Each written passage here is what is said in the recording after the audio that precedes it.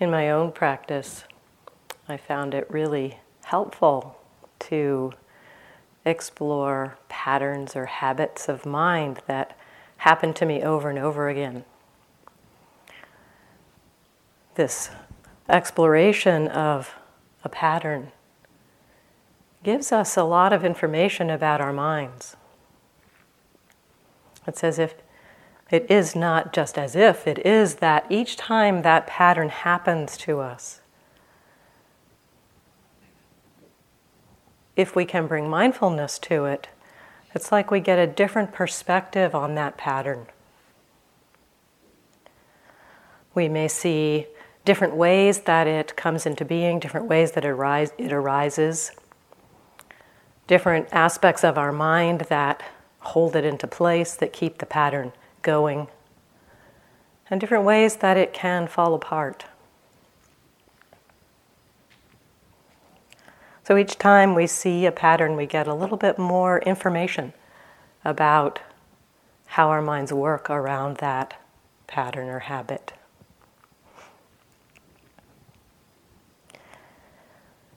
We all have our own patterns and habits. Some of us will have patterns of anger, some of us will have patterns of greed, patterns of loneliness or self-hatred. And there's one pattern, at least one here, that we all share, and that is a pattern of the wandering mind.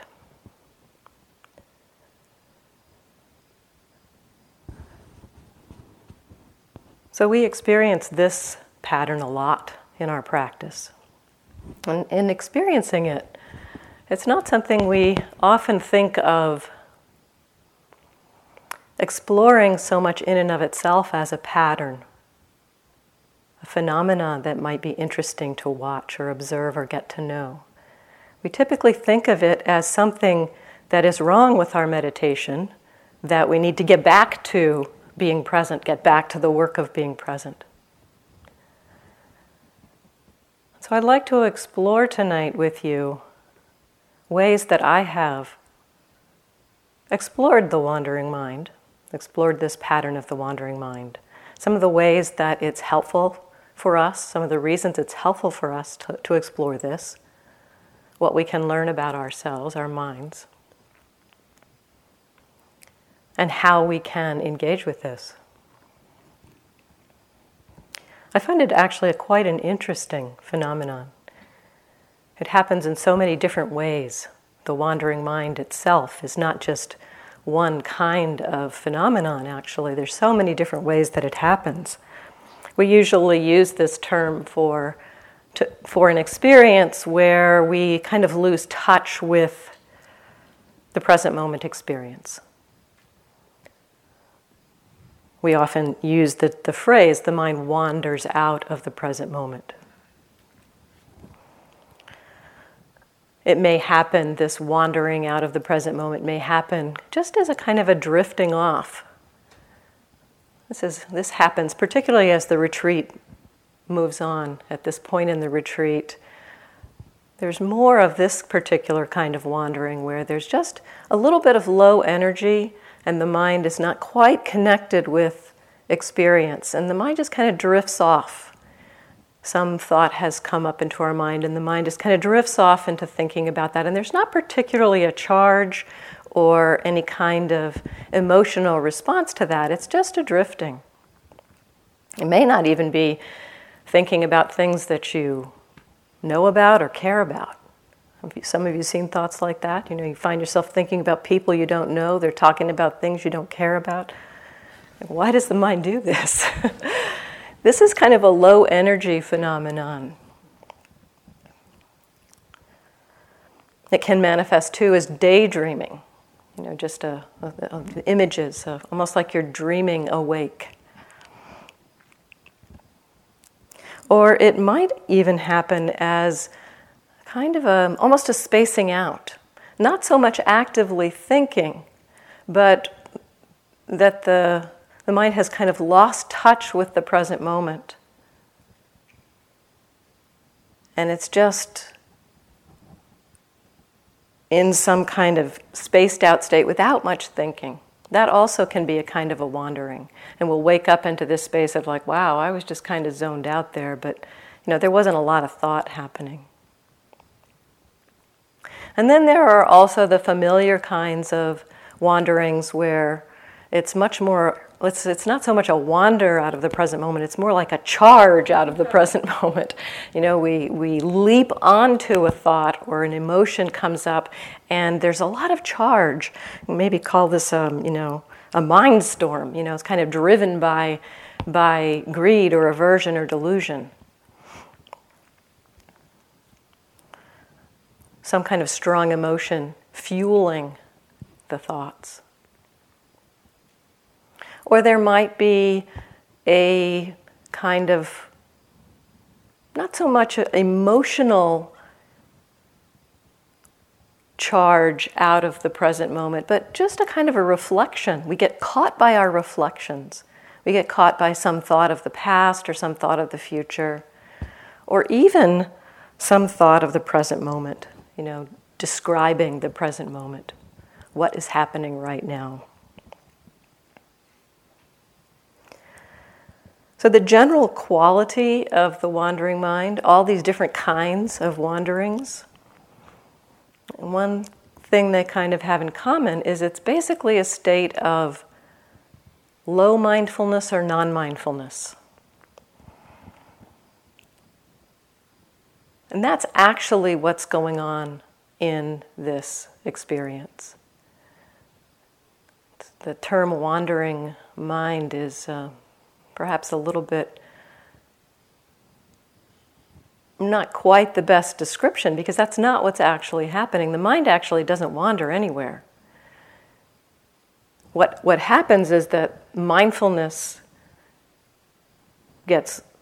disappears, gets lost, and in that space the mind does other things.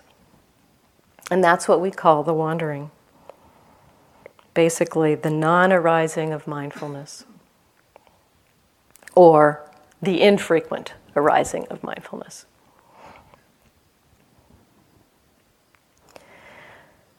In this space of wandering mind, when the mind is wandered off, when there's very little mindfulness or no mindfulness, not much we can do about it. We can't make ourselves come out of that wandering mind. That is, we can't make mindfulness re-arise as an act of will when there is no mindfulness. There's one teaching that the mindfulness is the proximate cause of mindfulness.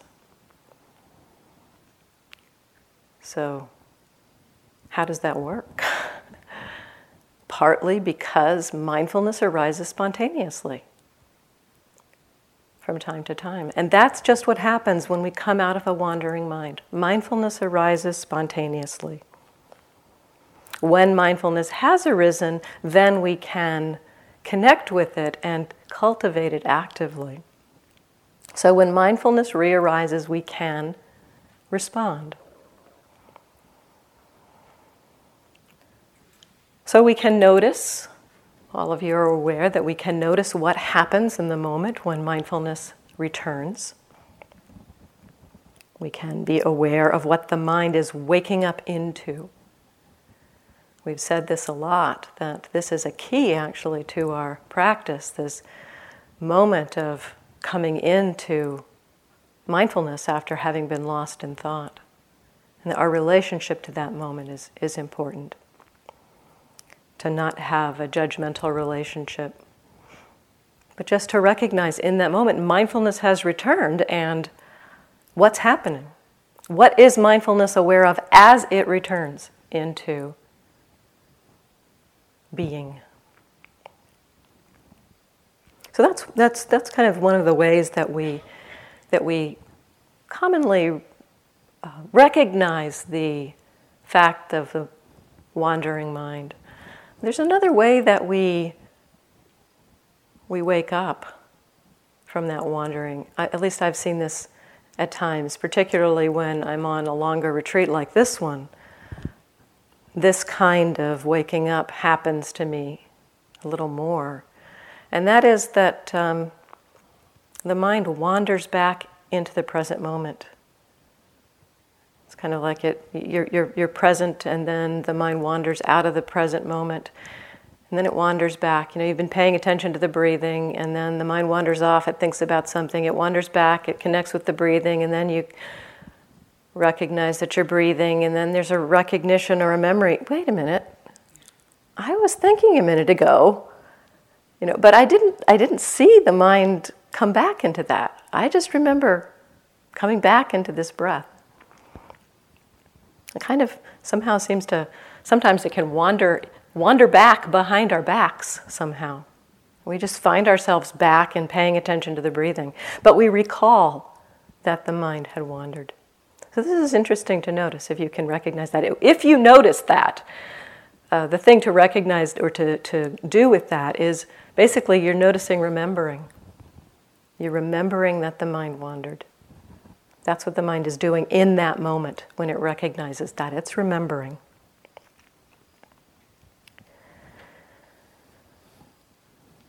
So there's a lot of things that we can understand about our minds by observing this pattern of the wandering mind. Kind of most obvious thing that we can learn or understand about ourselves is some of our personal patterns. How and why, how we get caught, what we get caught on. The kinds of themes that our mind habitually gets hooked to. Through recognizing over and over again the moment of waking up and kind of acknowledging what we're waking up into, we can begin to see or get familiar with some themes, let's say. I think it's Jack Kornfield that talks about, the top 10 thought patterns that we have. That we all have our favorite kinds of ways that our mind gets hooked into thought. So this is part of this exploration is to begin to see, how does our mind get hooked? What does it get hooked to? So this is kind of learning about our personal patterns. This is one of the things that we can learn by exploring this pattern of the wandering mind. Another thing that we can begin to explore or begin to learn with the wandering mind is that our mind is out of control. We sit down to meditate, and our plan, our intention is to be present. And we find that our mind wanders. So why does that happen even? I mean, if we're sitting down with the intention for presence, what is it that sweeps us off? Habits sweep us away. Causes and conditions sweep us away. So we have very little control over the fact that our minds wander. There's a little bit of control in the wandering itself. There's a little bit of way that we can begin to explore how our minds wander out of the present moment and connect to that losing touch. And I'll talk about that more in just a moment. So it's a tiny little bit of control there. It's not that we have control. It is that the processes of mind have choice. The processes of mind have choice about whether mindfulness will continue or the mindfulness will let go and we get lost. There's a tiny little bit of choice that the mind has in that place. But once the mind is lost, we have no control over how long the mind wanders or when it will come back.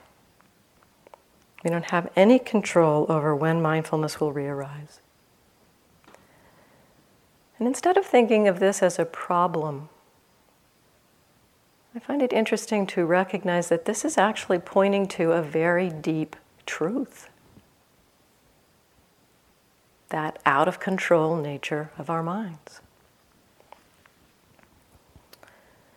The Buddha talked about this out of control nature of the mind as being a pointing to the teaching on anatta, on not self.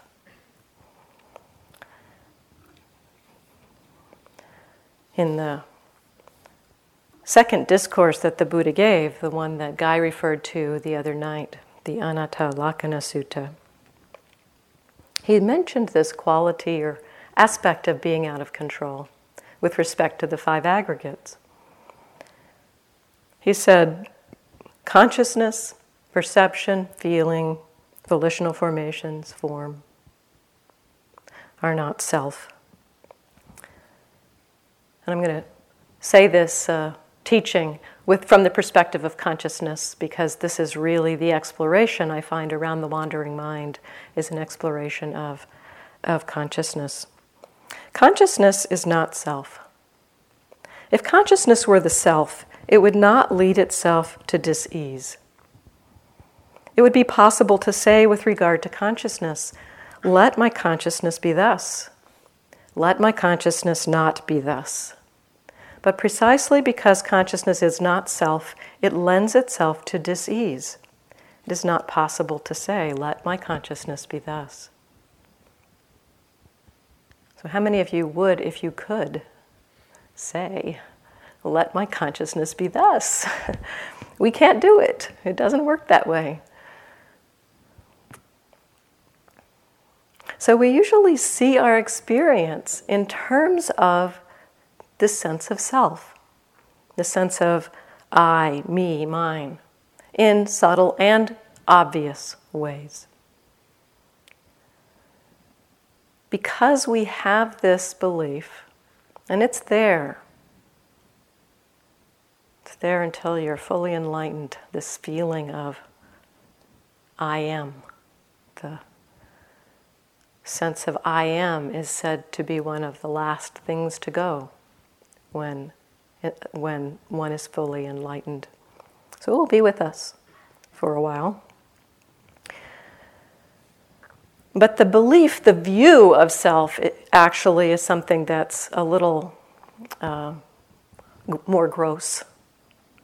The sense I am is a subtle experience, but this belief in identity, the identity view, the Sakkaya Ditthi that Carol was talking about the other day. This belief, we also tend to operate a lot from this belief. And because we have this belief, it operates kind of under the surface for us, it filters our perception in much the way that we've talked about states of mind filtering our experience. You know, if we have a state of anger coming up, then we tend to see things through that filter of anger. Because we have this belief of self, we tend to filter things through that belief. This is one of the key delusions in our minds, is this belief in self, this Sakkaya Ditthi. And because it's there, we tend to experience the world in ways that confirm that belief. So we notice things that confirm this view, this self-view. We don't particularly notice things that don't confirm it.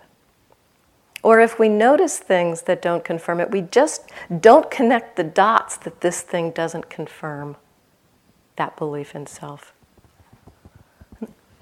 So it's very hard for us to take in evidence for not self. And I'd like to suggest that the wandering mind is just such a piece of evidence.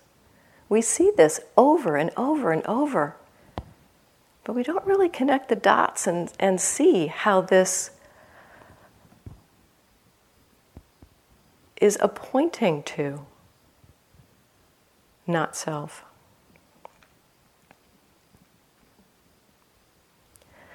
Another aspect of this exploration of the wandering mind that is related to an exploration of not self. In exploring our experience, the experience of the wandering mind, and any experience that we have, this is not about just the wandering mind, we begin to see the cause and effect nature of our experience. seeing that cause and effect nature of our experience begins to undermine our, again, that's more evidence for not self. It begins to undermine our belief in our sense of self, because we see that things are just unfolding as causes and conditions. Cause and effects, this process of being in flux. So the Buddha also pointed to this recognition of cause and effect as being an avenue to explore that will help us to understand this teaching. In one teaching, he was talking about this cause and effect nature of our experience to one of his monks. And this monk was asking him about these experiences. And so this is in the middle of this dialogue. I'm just going to kind of jump into the middle of the dialogue. The Buddha is saying, with the six sense bases as condition, contact comes to be. So with the six sense bases, our sight, sound, our eyes, ears, nose, tongue, body or skin, and the mind. With these six sense bases as condition, there's contact. It meets. There's something that meets our senses. So with these six sense bases as condition, contact comes to be. With contact as condition, feeling comes to be. And the monk that he's talking to jumps in here and says, "Venerable Sir, who feels?" The Buddha says, "Not a valid question. I do not say one feels. If I should say one feels, in that case, this would be a valid question. But I do not speak thus. If one should ask me, Venerable Sir, with what as a condition does feeling come to be? This would be a valid question. To this, the valid answer is, with contact as condition, feeling comes to be. With feeling as condition, craving comes to be."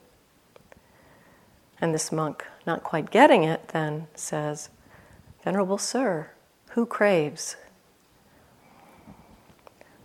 So we also have this sense. It's not, it's not an uncommon experience to have this sense of who is it that feels, who is it that craves? And the Buddha points us to looking at experience through this cause and effect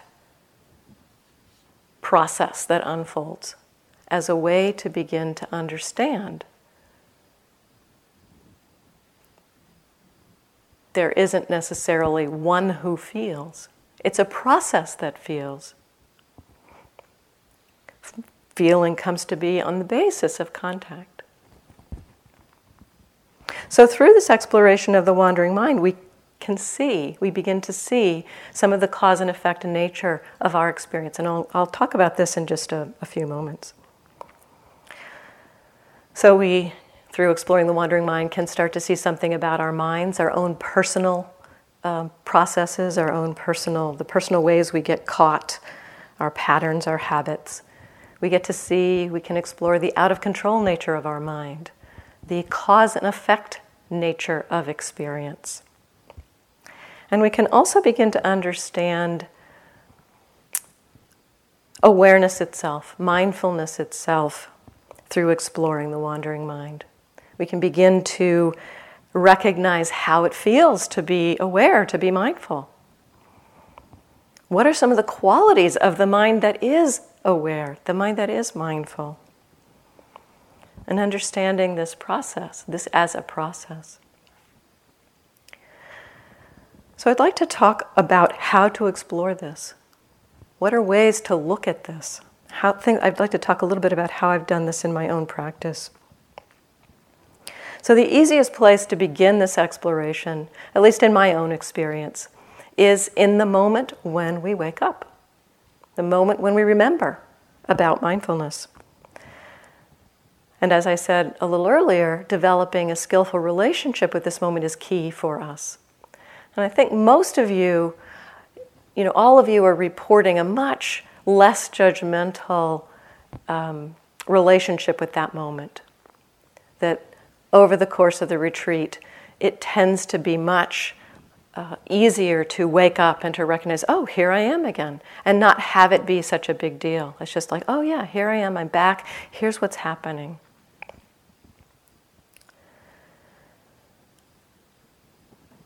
So then exploration of this moment of the mindfulness re-arising in my own practice, this has been a key. Once the judgment has fallen away, I've been able to get interested in this actual re-arising of mindfulness, taking an interest in that moment of mindfulness coming back. What is it about? How does it feel? One of the most interesting things about it that I find is that since it is a spontaneous re-arising of mindfulness, it's effortless, pure mindfulness, spontaneous mindfulness. Connecting with that moment of mindfulness returning, it's not something you have to do. It's completely effortless in that moment.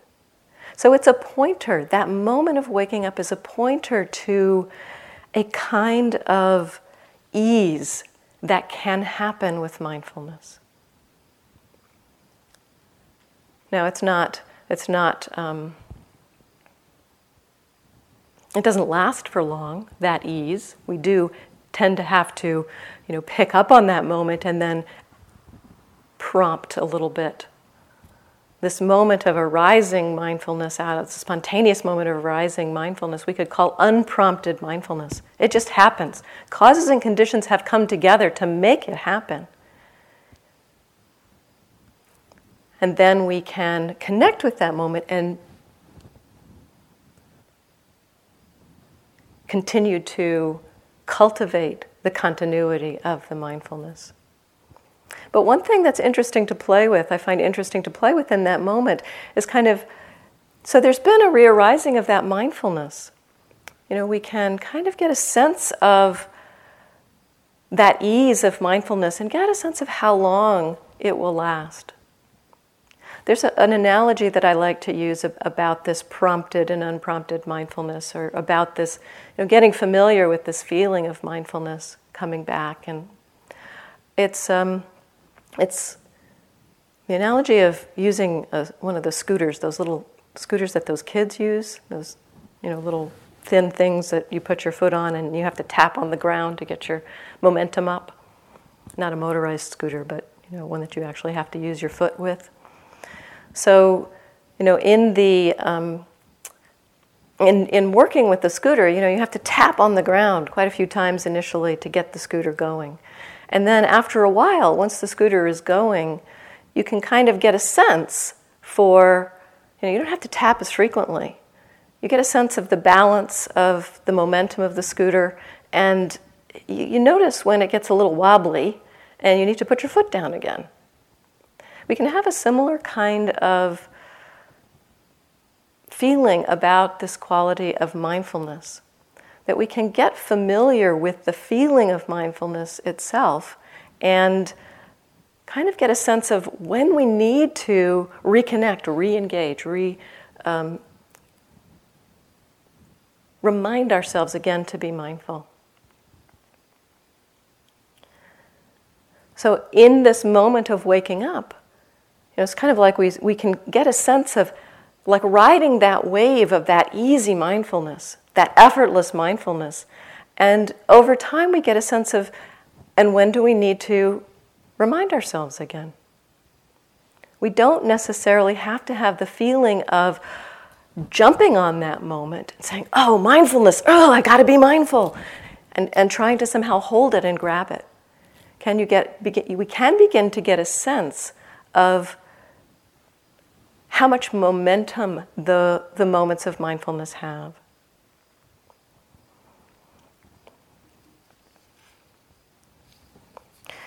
So in working with this moment of waking up, not only just the recognition of the mindfulness and the kind of effortless quality that has, it's helpful to notice what we wake up into. I mean, this is one of the main instructions we give about waking up into the wandering mind. Mindfulness has re-arisen. What is it aware of in that moment? Often it's thought, planning, thinking, remembering, judging, arguing, describing, fantasizing, whatever it is, just recognize it. Awareness has rearisen, mindfulness has rearisen. Just notice what mindfulness has become aware of in its re-arising. One thing in terms of working with thought can be helpful to recognize or connect not just to kind of the kind of thinking that's happened, the planning, the judging, the remembering, but the way in which thinking is happening in your mind. This connects to the process of thought, how thoughts happen in your mind. You might notice them as if you're speaking to yourself, or as if somebody else is speaking to you. Whose voice is it? Your mother's voice or your partner's voice? Or it might be images. So noticing how thinking is happening for you in that moment of waking up. Again, what is it that you've woken up into? If the thinking is pretty strong, has kind of a charge to it, really helpful, again, I think we've said this before, noticing the emotion that's underlying it. So we're actually waking up not only into the thinking, but also into a whole complex of experience that has kind of happened as a result of the thinking. Thoughts are pretty powerful. When we think certain thoughts, it tends to impact us. If we're thinking about an argument that we had with a friend, it can bring up anger for us in the moment. And so in the waking up is there emotion, noticing the emotion. Noticing the feeling tone when we wake up. This has actually been a really interesting and helpful exploration for me. If there's been some kind of a mind storm, some kind of a reactivity, you may notice unpleasant experience. If there's been a fantasy, you may notice pleasant experience. But one of the ways that I found this exploration of feeling tone to be really helpful for me is that when the mind kind of just drifts out of the present moment, that kind of drifting out that I talked about at the beginning, where there's just kind of a little bit of low energy, the mind moves into kind of just a kind of a drifty space. In my experience, at least, that's a pretty pleasant experience. And to connect with the pleasantness of that drifty quality when you wake up gives a little bit of energy to the system. And it's just a kind of very organic way to connect with that drifting quality of mind. Because there's often not much even real content that we connect with. It's just drifting. But the feeling tone is actually part of what may be holding us in the drifting. That the mind has gotten caught in that pleasantness and it's not been noticed. So if we can notice that pleasant quality, we're back. We're connecting with what's actually happening. So this has been a really helpful exploration for me, is noticing the feeling tone when I wake up. At one point in my practice, I began to get really interested in, can I notice just when the mindfulness returns? I kind of just seated myself with this question, what's the earliest I can be aware of the mindfulness coming back? This exploration was really helpful actually in cutting the whole judging thing, because what typically happens when we wake up into thinking is that we judge ourselves for thinking, and then we've lost the recognition of that moment of mindfulness. If we're judging ourselves for thinking, there's been some moments of mindfulness to actually recognize that we've been thinking. So in taking the interest to, what is it? How early can I notice the waking up? How early can I notice mindfulness re-arising? For me, this exploration really cut into this pattern of judging. And initially, as I explored this, there seemed to be kind of a lag between when the mindfulness came up and when the mindfulness actually noticed that the mindfulness came up. There's kind of this, the mind kind of woke up. It's kind of like coming out of the mud. There's a little bit of awareness and then the mind sinks back into the mud. And then there's a little bit of awareness and the mind sinks back into the thoughts. And a little bit of awareness and then the mind sinks back. And at some point, the awareness gets strong enough to recognize, oh, I'm mindful, I'm back. So it doesn't necessarily happen, at least initially in my exploration of it. It wasn't that I was noticing, ooh, mindfulness re-arising, just the spontaneous mindfulness re-arising. It was much kind of hazier than that. But this exploration began to kind of attune me to this moment of mindfulness re-arising. And just this exploration of how soon can I notice it, it seemed to kind of make me aware of the mindfulness earlier in the process, to the point where then I did begin to see, oh, mindfulness re-arising. Kind of, it's almost like, being born in that moment. Suddenly, poof, I'm back. In the midst of reaching up for the shampoo bottle, and whoo, I'm back, I'm reaching for the shampoo bottle. It's kind of a miracle in a way that mindfulness re-arises and that we can be there for it re-arising. So taking an interest in that moment, what does it feel like to be aware now? And this was also a key exploration for me. What is the difference between the feeling of being aware now and the feeling of having been lost a few minutes ago, or a few moments ago? We can't really be mindful of the feeling of being lost in the lostness.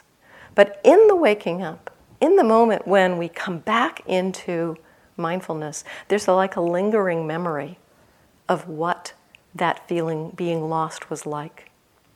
And so in that experience, there's a contrast between what it feels like to be mindful and what it felt like to be lost.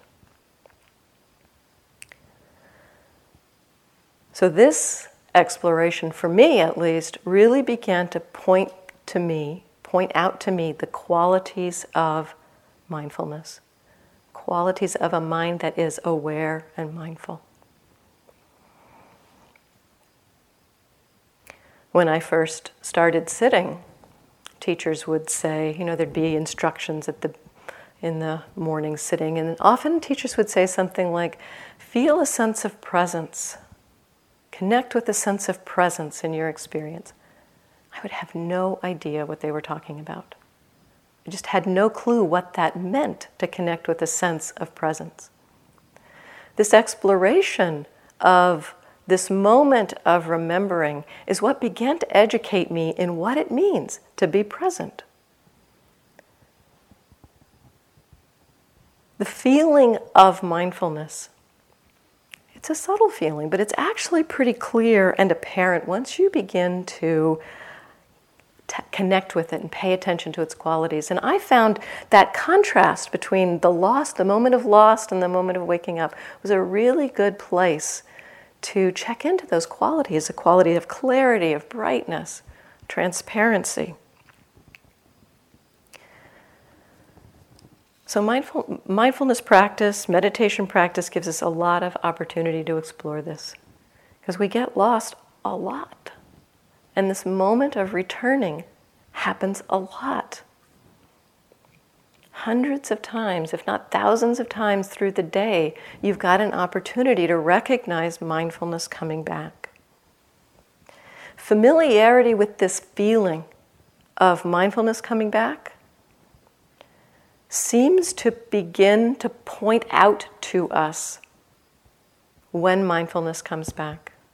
This mindfulness actually comes back a lot through our day, but we don't actually recognize these moments of the spontaneous re-arising of mindfulness that happen all through our day. Happens in daily life, happens here on retreat.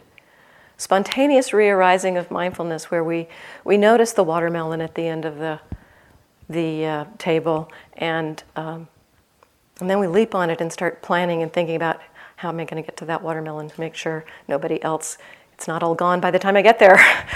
So we become aware of something, but we aren't aware of the awareness of it. Instead, we leap onto the thing that we've noticed and take action or plan around it. So this beginning to familiarize yourself with this feeling of the waking up will begin to point out these moments of mindfulness to you. This has been a huge gift for my practice, both in retreat and in daily life. These spontaneous moments of mindfulness happen so much. And as we get familiar with them, they point themselves out to us, and we get the benefit of these small moments of completely effortless mindfulness that happen all the time.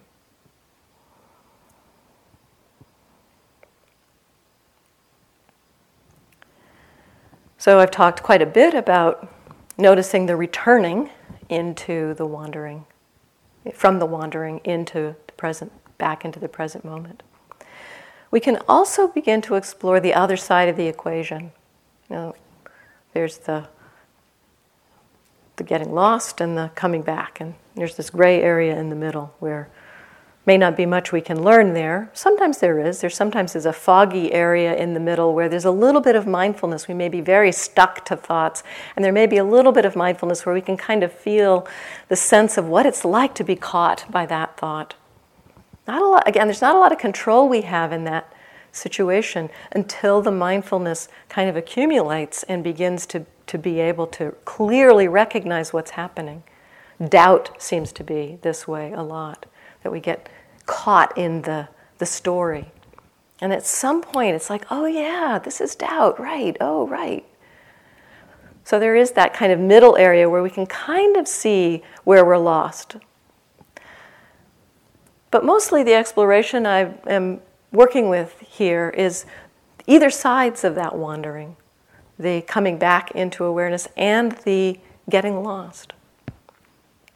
Early on in practice, we may think that that's not possible to notice where our minds move out of mindfulness into getting lost. But it actually is something that we can begin to recognize, how our mind moves out of the present moment. What is the process by which this happens? I'd like to explore a couple of different ways this happens.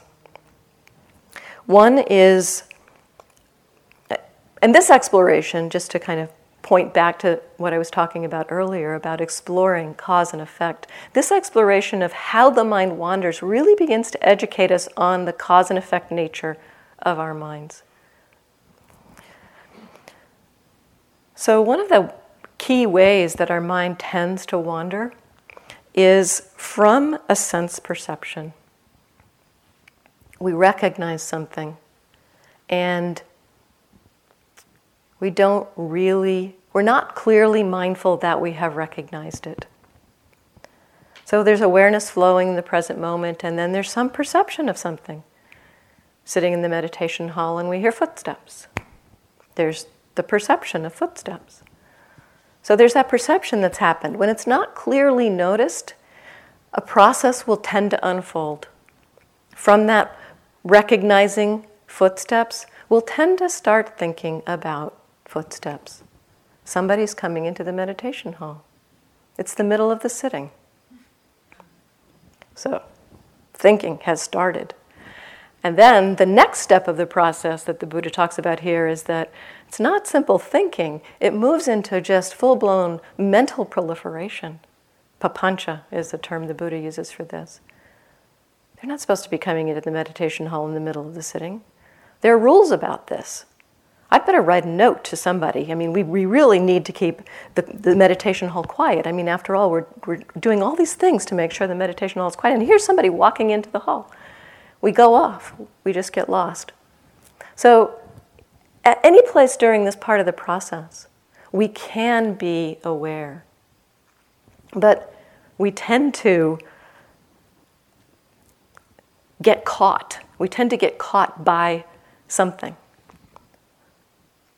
The steps, the footsteps, the thought that it's somebody walking into the meditation hall, that may be what catches us. So we can watch this process happening. This is a cause and effect process. There's sound. There's the perception of the sound. Thinking tends to arise very closely after perception, and from that follows this mental proliferation. So we can watch this process, kind of get familiar with this process of cause and effect. Now, we can't necessarily see the whole thing, but we can notice where we're waking up in this process. And knowing, partly I think, knowing how this process works can begin to help us with seeing how our minds wander.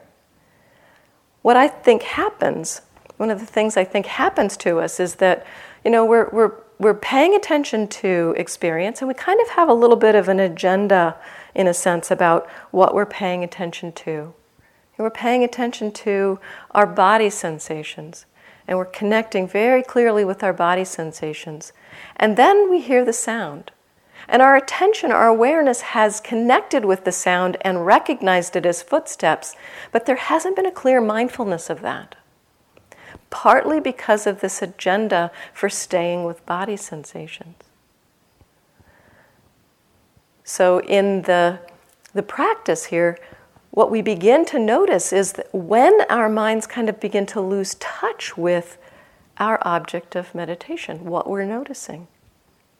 There can be a little bit of a sense of, oh, the attention has moved. It's now noticing sound. And we can, if we just saw that the attention had moved to sound, then it would just be hearing. And it wouldn't lead to the getting lost in thought necessarily. Now it might. Sometimes we have such strong opinions about things that the opinions kind of come in and take over. The opinion about people shouldn't be coming into the hall at certain times. But we can watch this process, see how the mind wanders out of the present moment.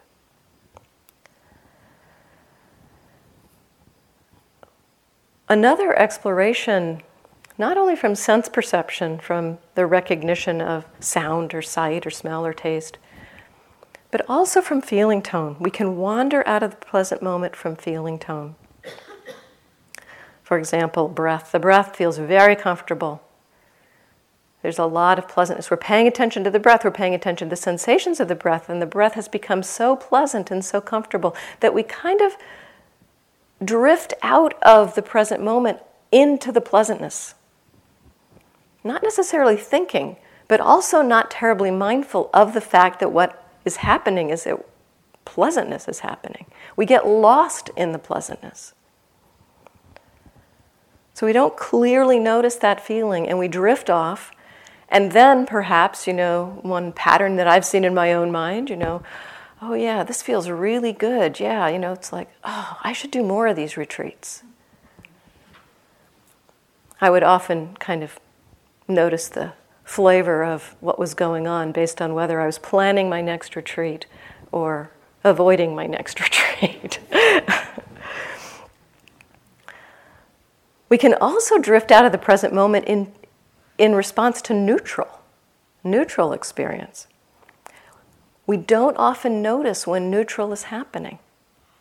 It's something that we don't connect with. So again, this is part of the key to the mind wandering out is when we don't notice something is happening. So we don't clearly connect with something. So beginning to notice the feeling tone, noticing that neutral is happening. One of the patterns I saw happen many times when my mind was in a place of neutral was kind of a sense of leaning into that neutral, kind of expecting or waiting for something to happen. And when nothing happened, I was a failure. So I saw that my mind from nothing at all, from just a place of neutral experience, could launch into this very familiar pattern of I'm a failure, I'm no good. neutral, I think, noticing this place of neutral is a really interesting place to watch familiar habits begin. When the mind is in a space of neutral and is not particularly aware of it, familiar habits and patterns are very likely to arise. For me, I'm a failure. So we can begin to notice the moment that the mind begins to kind of let go a little bit of what it's paying attention to. You're paying attention to the breath, for instance. There's the awareness of the experience of the breath, and we're connected to the breath. If we have a very strong agenda about that, we may not quite notice that the attention is connected to the breath, but just not quite as attentive. So I began to notice this on one retreat. I was doing a lot of breath meditation, and I began noticing that I could feel the attention just losing touch a little bit with the breath. When I noticed that, I'd be like, oh, okay, I can come back to the breath. Then I'd notice that the attention lost touch a little bit with the experience of breathing. Come back to the breath. At some point after noticing that several times, that kind of the mind letting go of the object of the breathing, I recognized, I'm mindful. Why don't I see what the mind is doing? Why don't I just see where the mind wants to go?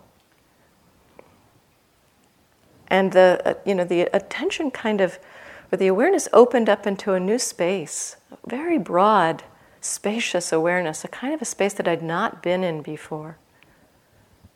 And it was allowed a deepening of the practice by kind of allowing the mind, being mindful of essentially what the mind is already doing.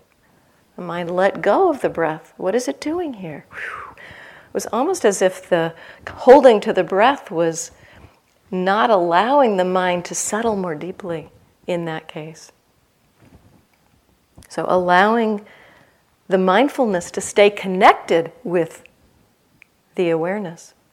Where does it want? What does it want to pay attention to? So there's so many different reasons why the mind wanders. The most common, most obvious are, of course, obvious defilements of greed, aversion, delusion, caught in our patterns, caught in our memories come up, and we have recollections and emotions arise out of that, and we get caught. Very familiar. Reflecting on the past, thinking about the future, thinking about the present.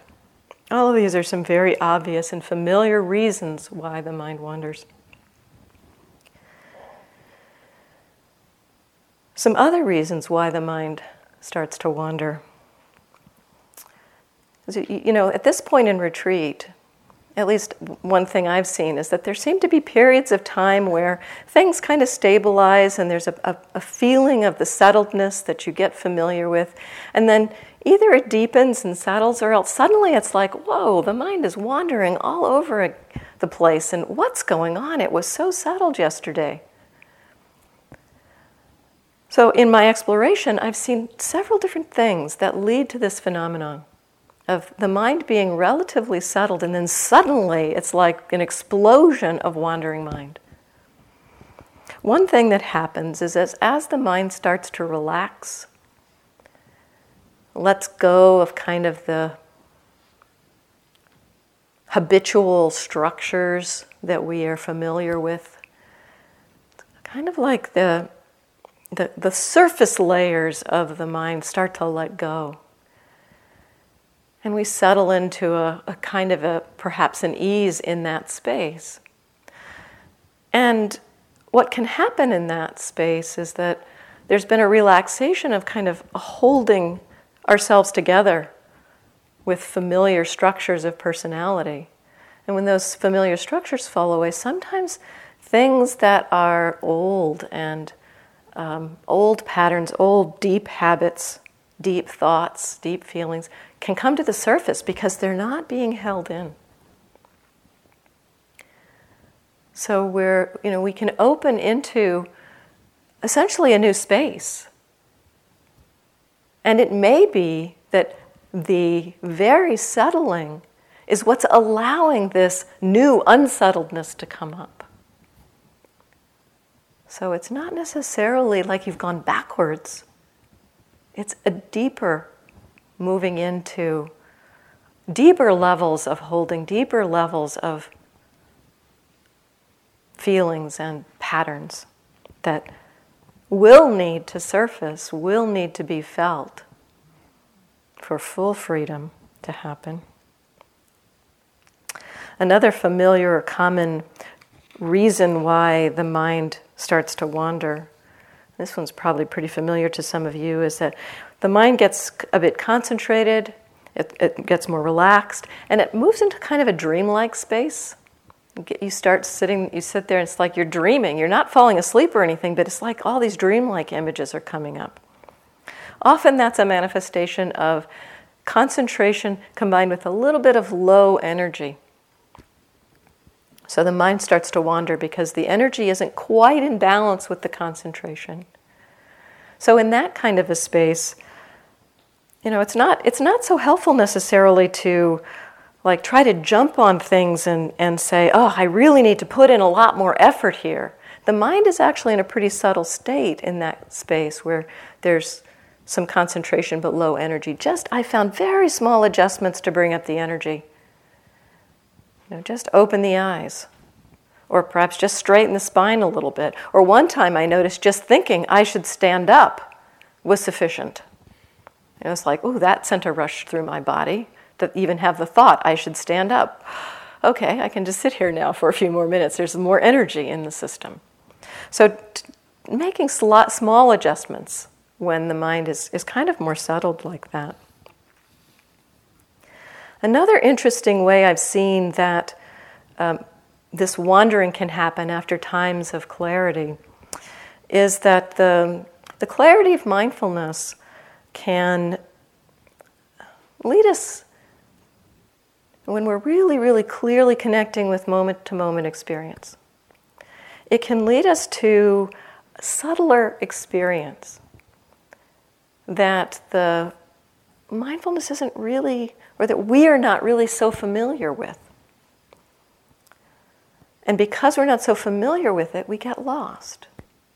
So an example of this, and one of the first times I noticed this, I was here on a 3-month course, and it was several weeks into the 3-month course, and the breath had gotten pretty settled, pretty continuous. I was pretty much able to stay with my breath for long periods of time. And then one day I sat down, and suddenly it's like the mind was just wandering all over the place. It's like, wow, what's going on? I began to get curious about this wandering. So I started exploring. It's like, okay, I'm paying attention to the breath. And what I noticed was that within the space of a very short time, a breath or two, the sensations of breath got so subtle that I could hardly feel them anymore. That's when the mind would wander. And so I kind of just, in seeing that process, I began to be able to learn how to connect with subtle breath. So just checking in, what is actually happening, particularly if the mind starts to wander after a period of settledness, not having an assumption that, wow, I must have lost my concentration. There's several different reasons why the mind can start to wander in the settling itself. So exploring that wandering, exploring the why it's wandering, to me, that was very helpful.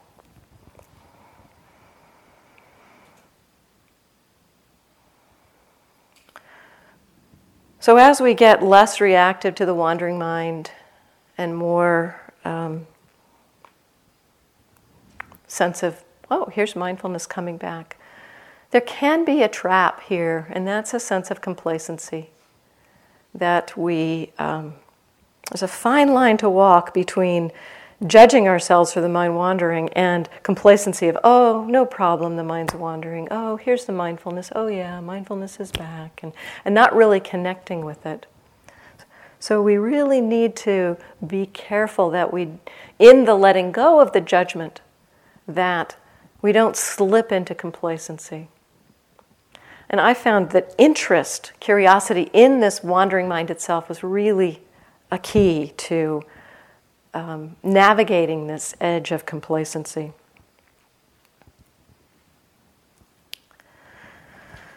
So I've described a lot of things that can be noticed in exploring the wandering mind. And I'd just like to say that this isn't actually something that I'd suggest that you try to do. I need to do this exploration of the wandering mind. It's more along the lines of, I'm offering you information and hoping, actually my main hope here in this talk is that you get interested in this process of wandering mind and are interested in exploring for yourself what you notice around this process. I've described a lot of the things I've noticed, and in that description of my telling you that, you might begin to see some of those things. But it's not so much that you should try to see how does perception, the perception lead to the thinking, lead to the proliferation. It's more just information that I'm offering here. And so, having given this talk, I'm going to suggest that you forget this talk. You don't have to try to remember anything that I've said. But I do hope there's a sense of interest or curiosity in exploring this pattern, because it can lead us to some very deep understanding about our minds. So let's sit for a few moments.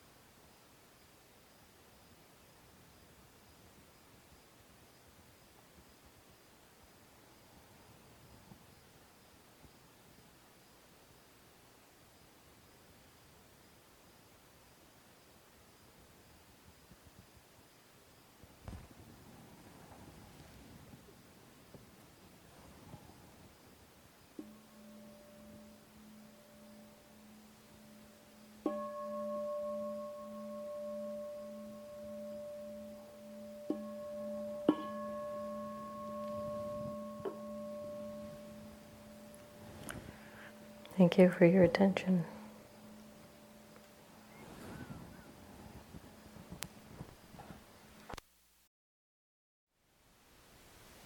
Thank you for listening. To learn how you can support the teachers and Dharma Seed, please visit dharmaseed.org/donate.